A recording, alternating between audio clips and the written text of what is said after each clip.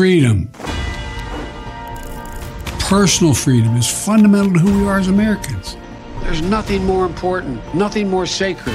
That's been the work of my first term, to fight for our democracy. This shouldn't be a red or blue issue.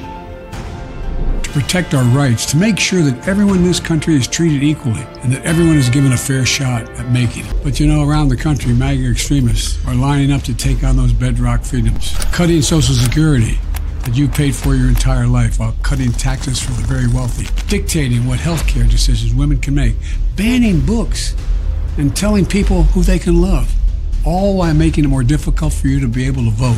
When I ran for president 4 years ago, I said we're in a battle for the soul of America, and we still are. The question we're facing is whether in the years ahead we have more freedom or less freedom, more rights or fewer. I know what I want the answer to be, and I think you do too. This is not a time to be complacent. That's why I'm running for re-election, because I know America. I know we're good and decent people. I know we're still a country that believes in honesty, respect, and treating each other with dignity. That we're a nation where we give hate no safe harbor. We believe that everyone is equal, that everyone should be given a fair shot to succeed in this country. Thank you for choosing us. Every generation of Americans has faced a moment when they have to defend democracy.